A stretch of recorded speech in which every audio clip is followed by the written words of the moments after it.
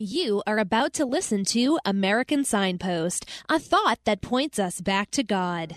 Professor Frederick Jackson Turner warned that when the western frontier was settled, a great relief valve would close and the government would become increasingly powerful. California is now so big and so powerful that if it was a country and not a state, it would rank among the top 10 nations on earth. Who can argue that the government has not also grown to gargantuan proportions? Who can argue that the government does not need to hear the voice of the people who are strong in mind and spirit?